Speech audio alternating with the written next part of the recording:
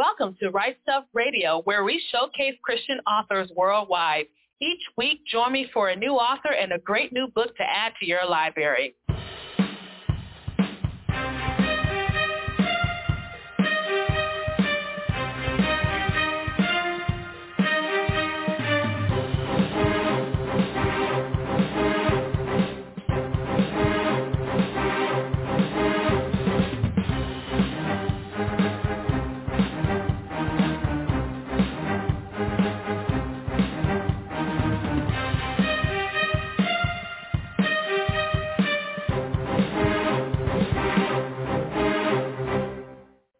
Welcome to The Right Stuff. I'm the Queen, Parker J. Thank you so much for joining me. We're going to be talking to my returning guest co-host and contributor today, Kendi Ward. She is the author of the book Only One Night, which is book 2 of the Knights in Damage Armor series. And if you remember, we had her on about Christmas time last year because we talked about her third book in that series called Rainstorm. And I thoroughly enjoyed that story that I had to have her back on again to talk about Only One Night, which is connected to Rainstorm by the characters. I'm so excited to explore this novel with you, and we'll talk about it in just a few moments. As always, we want to thank our Patreon supporters for their support. We have been showcasing Christian authors worldwide for the past 9 years, and as God gives us grace, we'll continue to do so. To find out how you can help out, simply go to our patreon.com site /rightstuff and see what you can do. And as always, we covet your prayers. My newest release, The Once and Future Queen, is available on Amazon.com or wherever books are sold. So make sure you go ahead and pick up your copy today. It's my take on Arthurian legend with Guinevere from Nubia, and I hope you enjoyed reading it just as much as I enjoyed writing it. And so, without further ado, I'm going to introduce my guest co-host and contributor today, Kendi Ward. Kendi, how are you doing today? I am doing super fantastic, Parker. Thank you so much for having me again on the show. And thank you so much for being with me on the show. You know how much I enjoyed having you. I really enjoyed reading Rainstorm. And now we're back to talk about the second book in that series called Only One Night. And, of course, we got to dig into this. We talked about it a little bit with Rainstorm, but now we are getting deep down and dirty. But I want you to reintroduce yourself to our listeners. All righty. So, like you said, my name is Kendi Ward. I'm originally from Nassau, Bahamas, born and raised. Now I live in Miami, Florida. When I'm not writing, I work at a construction company. I'm also a minister at my church. And when I'm not doing those things, I'm telling stories through the written word. And who doesn't like stories? Stories are the universal language.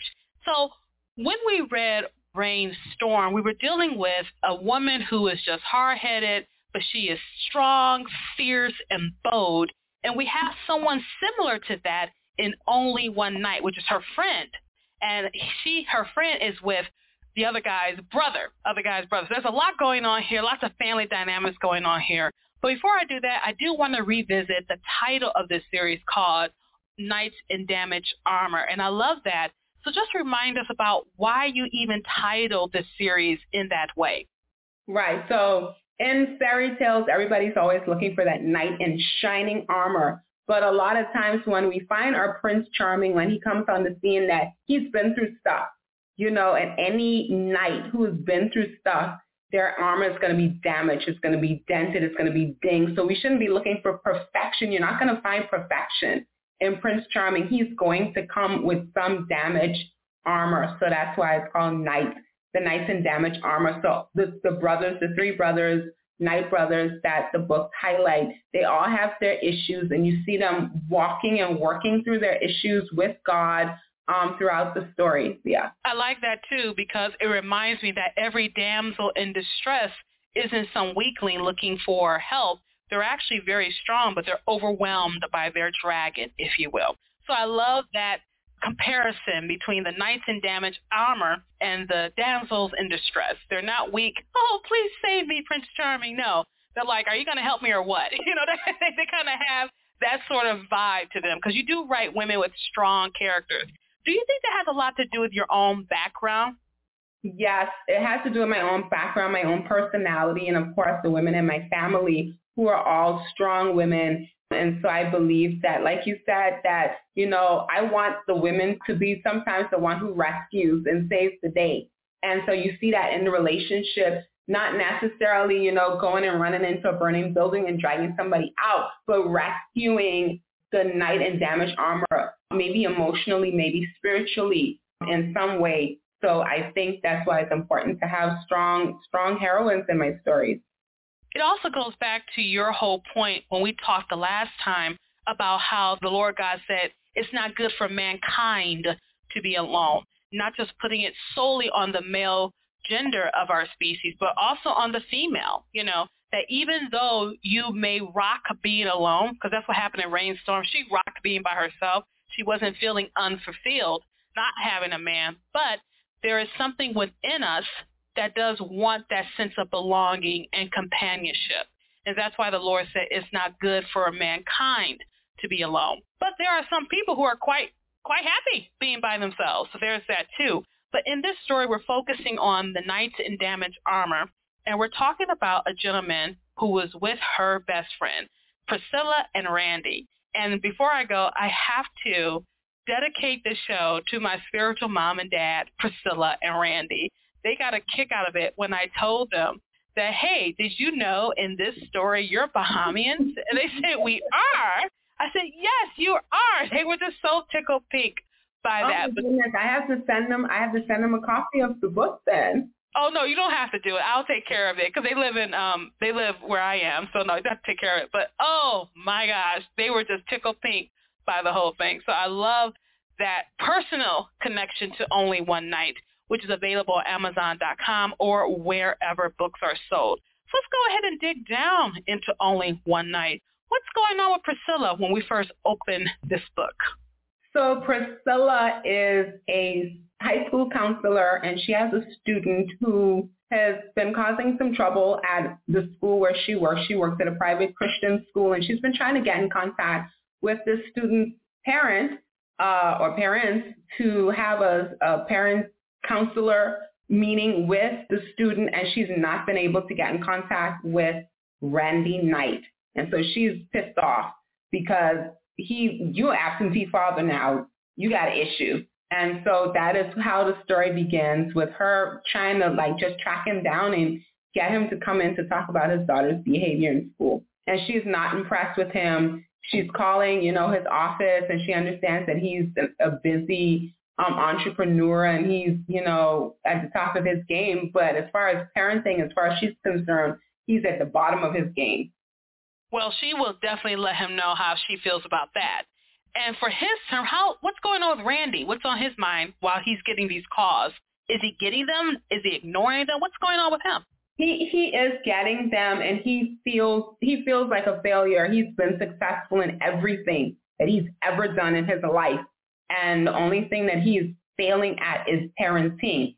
And so he doesn't like that feeling of failure. He has in the past sent his daughter to boarding school. He sent her to live with his parents because he feels like he doesn't know how to parent this child. So it's just a reminder that, hey, I'm failing at this thing. And he's pushing it on the side and not wanting to deal with what the real issue is. I think a lot of parents wish they could just push their responsibilities off on someone else, but the Lord has a way of saying, no, you love that little love bug, and you do. But guess what? Just like I have to deal with you, you have to deal with them. Exactly. I love how the Lord uses the family unit to show his love to us in so many unique ways, mom, dad, kids, and it's just showing that cycle of love there. And so when he meets Priscilla, he's probably a little uptight, wouldn't you say? Yes, he's very upset because he's like, this lady's not going to tell me what to do with my child. When in actuality, he does need somebody to tell him what to do with his child. So he's very resistant at first. But then he comes to see that, hey, this person really cares about my child, and if she cares about my child, then that makes him start paying attention more to her, because she has even as his daughter's best interest at heart. But of course, he's defensive because you're not going to tell me what to do with my child. Well, do you think that has a lot to do with the fact that he is a a successful person. And being successful makes it difficult to actually take advice. Would he be what you would consider a type A personality? Oh, yeah, he's definitely a type A alpha male. So he's like, I got this, even though he doesn't have it. He's going to fake it. Like, I got it. I don't need you telling me what to do. I don't need anybody telling me what to do. I'm going to figure it out. So, yeah. Now, there's other intrigue going on with the story as well, and it has a lot to do with his dad in the story. So without giving away too many spoilers, what is happening that is also adding conflict to this dynamic here? So with throughout all three books in the series, the issues that the Nightmen have all stem from their relationship with their father, who is a pastor and who kind of fell from grace. I don't really believe you can fall from grace, right? But fell and had a fall, which affected them all in different ways. With Randy, without, like you said, giving away too much, he thought that, he had put him on a pedestal like they all had. And that really drove him away from church and from God, really. And it's like, I'm not, if he missed the mark, like I definitely can't measure up to the mark, so I'm just going to forget this God thing altogether. And that's where we find him at the beginning of the story. Let's linger on that for a moment. Do you think people blame God for what people do? Yes, when you put people on a pedestal and you look at them instead of looking at God, because we all fall short. We all are going to fall short. I disappoint myself. So we have to keep our eyes not on the person, because they're going to fail. They're going to fail you. They're going to disappoint you. They're going to offend you. And so to look at God, God never disappoints. He never fails you. He never offends you. But when we look at, people, men and women of God, or who we consider to be men and women of God, and they miss that mark, and then we say, look at that, another pastor, another preacher, another this, who has failed. And so, this God thing isn't real. I think that is worth talking about, because so often the reason why we're so devastated is because we put our sights on them and not on the Lord. And perhaps the Lord is using these various scandalous things happening within our church to make us refocus on him. And are we following him? Are we listening to his voice? Are we listening to pastor or minister so-and-so? So I think that's a valid point. And it's even particular for Randy, because that's his dad. And his dad is God, if you think. His dad is God, if you think, because he's in the position of pastor. But when a pastor falls from grace, you can say, okay, that's a God thing. But your dad, that's a completely different thing. So what type of emotions is he dealing with, not just as his dad being a pastor falling from grace, quote unquote, but him being his dad? Right. So just feeling deceived is more than feeling betrayed. If your pastor fall, you might feel that sense of betrayal, but of actually being deceived. Like, I'm living with you. Like, you raised me. Like, is anything that you ever taught me, was it true? Like, did you mean it? So it's just so much that affected him that made him want to say, you know what, I can't do this anymore. Now with Priscilla, she's dealing with her own pain and dealing with her own objections to Randy. There's a reason why she objects to him. Again, giving away too many spoilers, what's her problem? And what is she emotionally dealing with? So she is emotionally dealing with rejection and really feeling unworthy. But how can I say without giving away too much, Parker?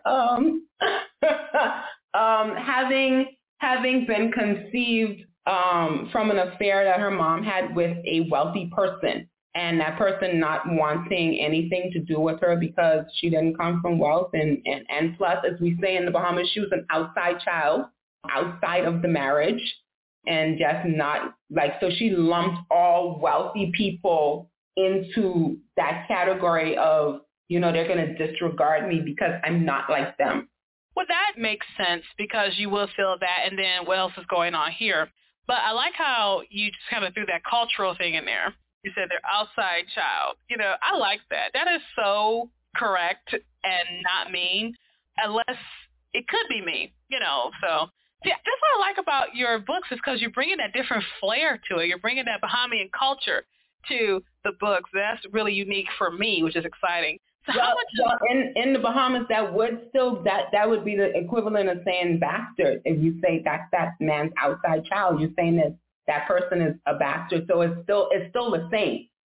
Okay, I get you then. But you know what? It's all about the power of the word, isn't it? It really is all about the power of the word. Because you say that here in the U.S., you're like, oh, okay, but screw you. I mean, but if you say that, you say, what you say about my mama? That's the first thing that comes to mind. You want to, throw fists and everything.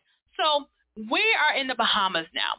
And are we in the elite section like we were with the rainstorm? Are we different part of the Bahamas? Where are we at right now? So you get both parts of the Bahamas, and I always like to take people, to all parts of Nassau because it's set in Nassau, which is the capital of the Bahamas. And so you have the tourists. You get some of the tourist part in here when they go on a field trip. Priscilla goes on a field trip. Randy is a chaperone, and so you get to see some of the sunset and sea of the Bahamas. And then, of course, Randy he has some money, and so he lives in the, better part of the island. And Priscilla is pretty, in the middle class, and so she lives in the middle.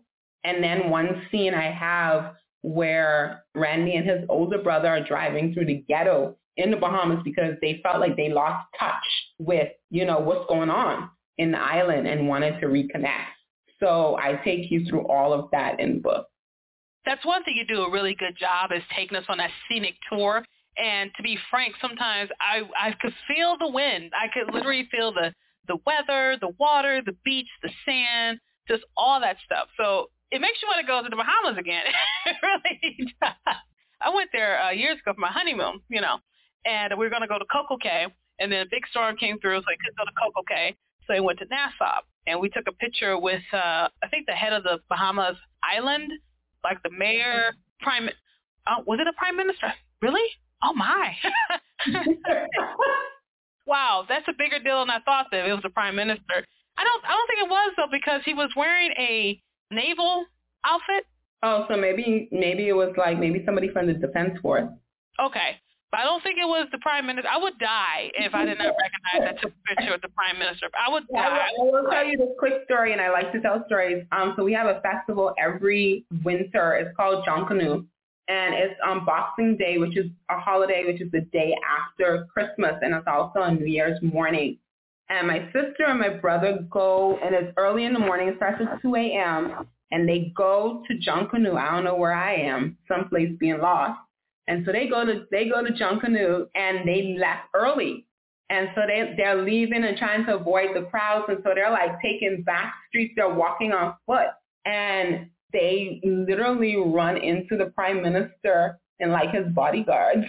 And my brother is like, I hope he listens to this. He is like the most bold person I know. Like he will ask anybody for their autograph or picture.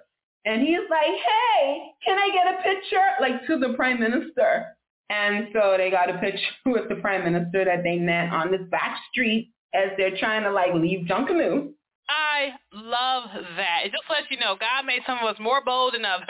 Okay. Exactly, because I would have been like from the distance like, hey, look. My brother's like, yo, can we get a picture? I was like, oh, my goodness, you're embarrassing, sir. Oh, gosh, I love that story. I love that. And so we got this dynamic with Priscilla and Randy, but now we got to think about Eden. Eden's the one who brings these two together. And what are you using? I know we tend to use characters to bring the couple together, but Eden is also showing there's a message here that if we're not careful, we can forget the children who are affected by our decisions. Exactly. Oh my goodness, you worded that perfectly, that our decisions affect our children. And although we think as decisions that we're making about our relationship or our lives or our careers, they affect our children in a dramatic way. And so I touch on it in the first book in the series, Oh, Romeo, Romeo, which is where I introduced Eden, where she's getting in a lot of trouble because she was acting out because she's trying to get her dad's attention. And he has immersed himself into work because he wants to ignore everything else that's going on. And that is how it's affected her. And so you hit the nail on the head that we have to, as we make life decisions, consider, how is this going to affect my child or my children? I think that's important. I had one guest one time tell me, about women who choose to stay in abusive relationships.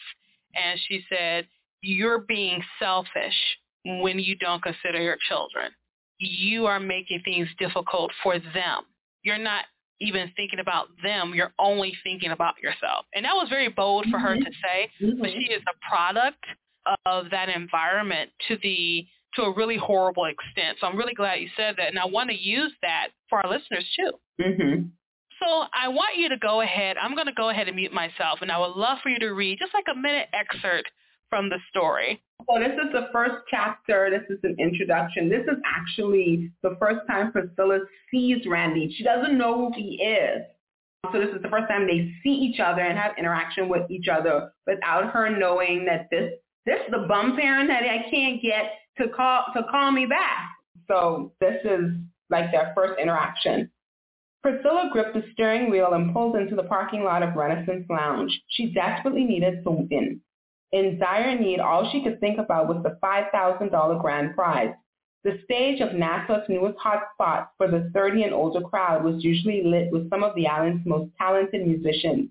But tonight, instead of the Bahamian bands Visage or Bahamian taking the stage, the country's most talented wordsmiths would get on the mic as the lounge hosted the Bahamas' ultimate spoken word showdown.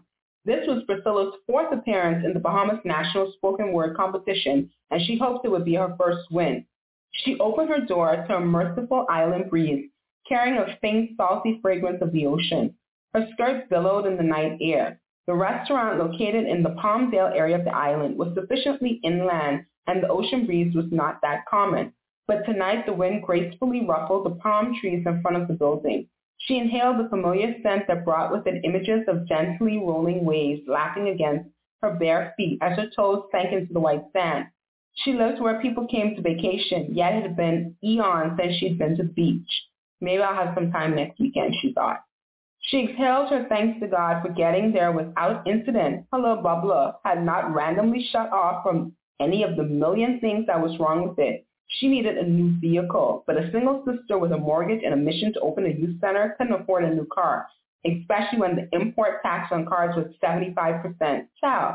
No, she was riding this car until the wheels literally fell off. Priscilla picked up her pace and hurried to the entrance. Not for the first time, she wondered why the owners chose a location away from downtown. Nassau had millions of tourists that visited the island who, for the most part, spent their money downtown. Maybe they had considered that locals needed a place to unwind that was not targeted towards tourists, and money could be made from that market also. The lounge was in the island's bustling business district. The folks that worked in the nearby banks, insurance companies, and doctors' offices were enthused about a quality place to have lunch or hang out after work, making it an immediate success. Open a little over a year, she had frequented Renaissance several times with her girlfriends, although this visit would be much different from any of those times. Inside, the restaurant's decor transported you to a 1920s speakeasy. Decorated in black and white, the space had a huge stage with a bandstand. The red curtain behind it set a striking contrast. Old-fashioned mics set in mic stands on the stage. Priscilla smiled as she imagined the likes of Duke Ellington and his orchestra commanding this room, causing feet to tap on the black and white checkered tile floor. Priscilla took a seat in one of the booths. The leather seats were black, and so were the tables. She was surprised to see each table decorated with a bouquet of live red roses. She watched the band take the stage for sound check. It was an hour before the lounge opened for the evening. The restaurant closed at 3 o'clock after lunch and opened again at 7 for dinner. She looked around wondering who else would be getting on the mic tonight. She received instructions to be at the venue an hour early for sound check, but didn't see any of the other poets, or the event organizers for that matter. That wasn't unusual. People and things in Nassau were never on time. They call it island time. She called it disrespect. The band had been jamming for about 20 minutes when the event people started to trickle in. She recognized the tall, dark-skinned brother with the fro as Will, one of the island's most popular poets. No, not one of. The most prolific and influential poet in the Caribbean. Her stomach took a dive. This guy had won the Commonwealth Poetry Prize 5 years running. First place in the entire Commonwealth of Great Britain. There were 16 countries in the British Commonwealth, and Will came first out of the thousands of poets from these 16 nations. As the winner of the Bahamas National Poetry Competition, Will represents Bahamas well at the CPP with his 5 consecutive wins, but she wanted to win. She wanted his spot. And as they said on the island, she wanted it bad, bad. She recognized a couple of other poets she had seen at some of the spoken word events she had been to. Lord, please help me. I want this. And I know that I can do all things through you because you have empowered me. Priscilla looked up from her quick prayer, and Chris Dorset, one of the producers of the Avery and the AM radio show, waved at her. She wondered what he was doing there. The show was a morning show, and it wasn't morning. She wished Avery of Avery and the AM and one of her best friends would have given her a heads up that Chris would be there. It was always awkward seeing him after rebuffing his advances. She smiled and waved back. Chris was cool. He was so down-to-earth guy, but she wasn't interested in him romantically. He was very boring. Unfortunately, he had been trying to get with her since the first moment he met her 7 years ago. Priscilla noticed he was headed her way, and her eyes started about looking for an escape route. Praise God, he was intercepted by someone who looked like he had just walked off the pages of GQ magazine. He wore brown shoes that looked spit shines and a blue suit that had to be custom made. It fit the stranger as if it were made for him alone. The gentleman wore a yellow, blue, and white plaid shirt, paired boldly with a yellow paisley tie. A yellow pocket square folded with precision rested in his left breast pocket, and a little yellow flower adorned his lapel. Priscilla spied cufflinks. Men still wear cufflinks? Mr. GQ made Priscilla feel grossly underdressed in her T-shirt, maxi skirt, and sandals. This brother looked like he ran stuff. Actually, he looked like he ran everything, like he could run the country if it was based on nice suits, cufflinks, and commanding a room. He looked up from his conversation with Chris and their eyes locked. Priscilla felt as if all the air had been sucked out of her. The intense gaze of his piercing eyes took her breath away. Corny, yes, but it was true. The man was handsome, tall, at least 6'3", fit, in that go to the gym and workout kind of way, not that acquired from manual labor kind of way.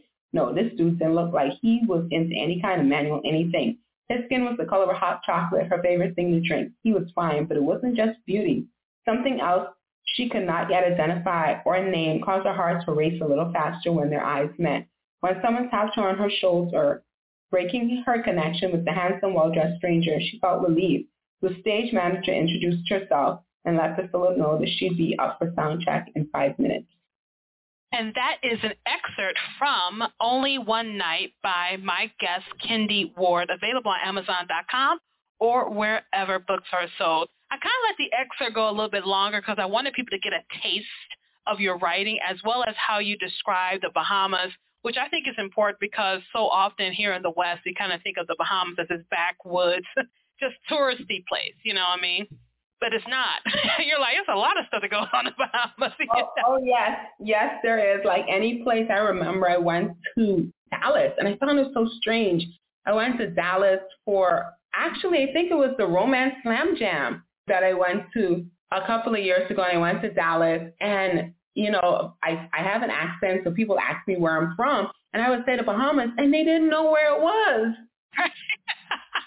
What? Like the Bahamas. And I'm like, is it in Africa? What? No. I was just like, I don't know where these people in Dallas been, but not a lot of places. Obviously. Oh my gosh. I love it though. So I love just how you give us a taste of Bahamas, let us know what kind of industry it is. Just it's a happening place. It's not just some backwoods Caribbean place.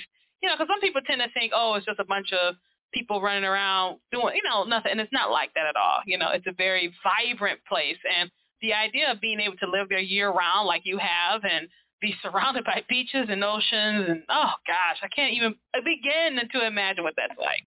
We had snow. I was going to let you know, a couple of days ago we had snow. And then we had 80-degree weather, and then it rained. It got cold. Goodness. That was in like 2 days, okay? So Michigan, we just used to it. We're just used to it. So, yeah. But you know what, Kendi, I've enjoyed having you on my show, as I always do. So thank you so much for being here with me. In a few moments that we have left, go ahead and encourage our authors out there today. So, yeah, so I'm so glad you gave me an opportunity to do that. You know, as a younger, because I'm so young, younger writer, aspiring author, you know, the one thing that I would say, tell myself to just keep writing. You know, just keep writing. There's always somebody that needs to hear your story, and we all have a story to tell. And there is always an audience for everybody story, and we're not in competition. There's enough readers for every person, every author out there. So just keep writing, be authentic to your voice, and that there's an audience for you. Kendi, thank you so much for coming onto the show again, and I cannot wait to have you back real soon. Thank you so much, Park, and I can't wait to come back. And we were talking today to Kendi Ward. She is the author of the book Only One Night, which is book 2 of the Knights in Damaged Armor series, available on Amazon.com or wherever books are sold. Make sure you go ahead and pick up your copy today. What I really like that Kendi said, she said that there is an audience for every book out there. So keep pressing on, keep trying, don't quit. And you know what? I can't imagine a better place to end the show at today. Thank you so much for joining me for this edition of The Right Stuff. I'm the Queen Parker J, and you have a wonderful, absolutely glorious, blessed day.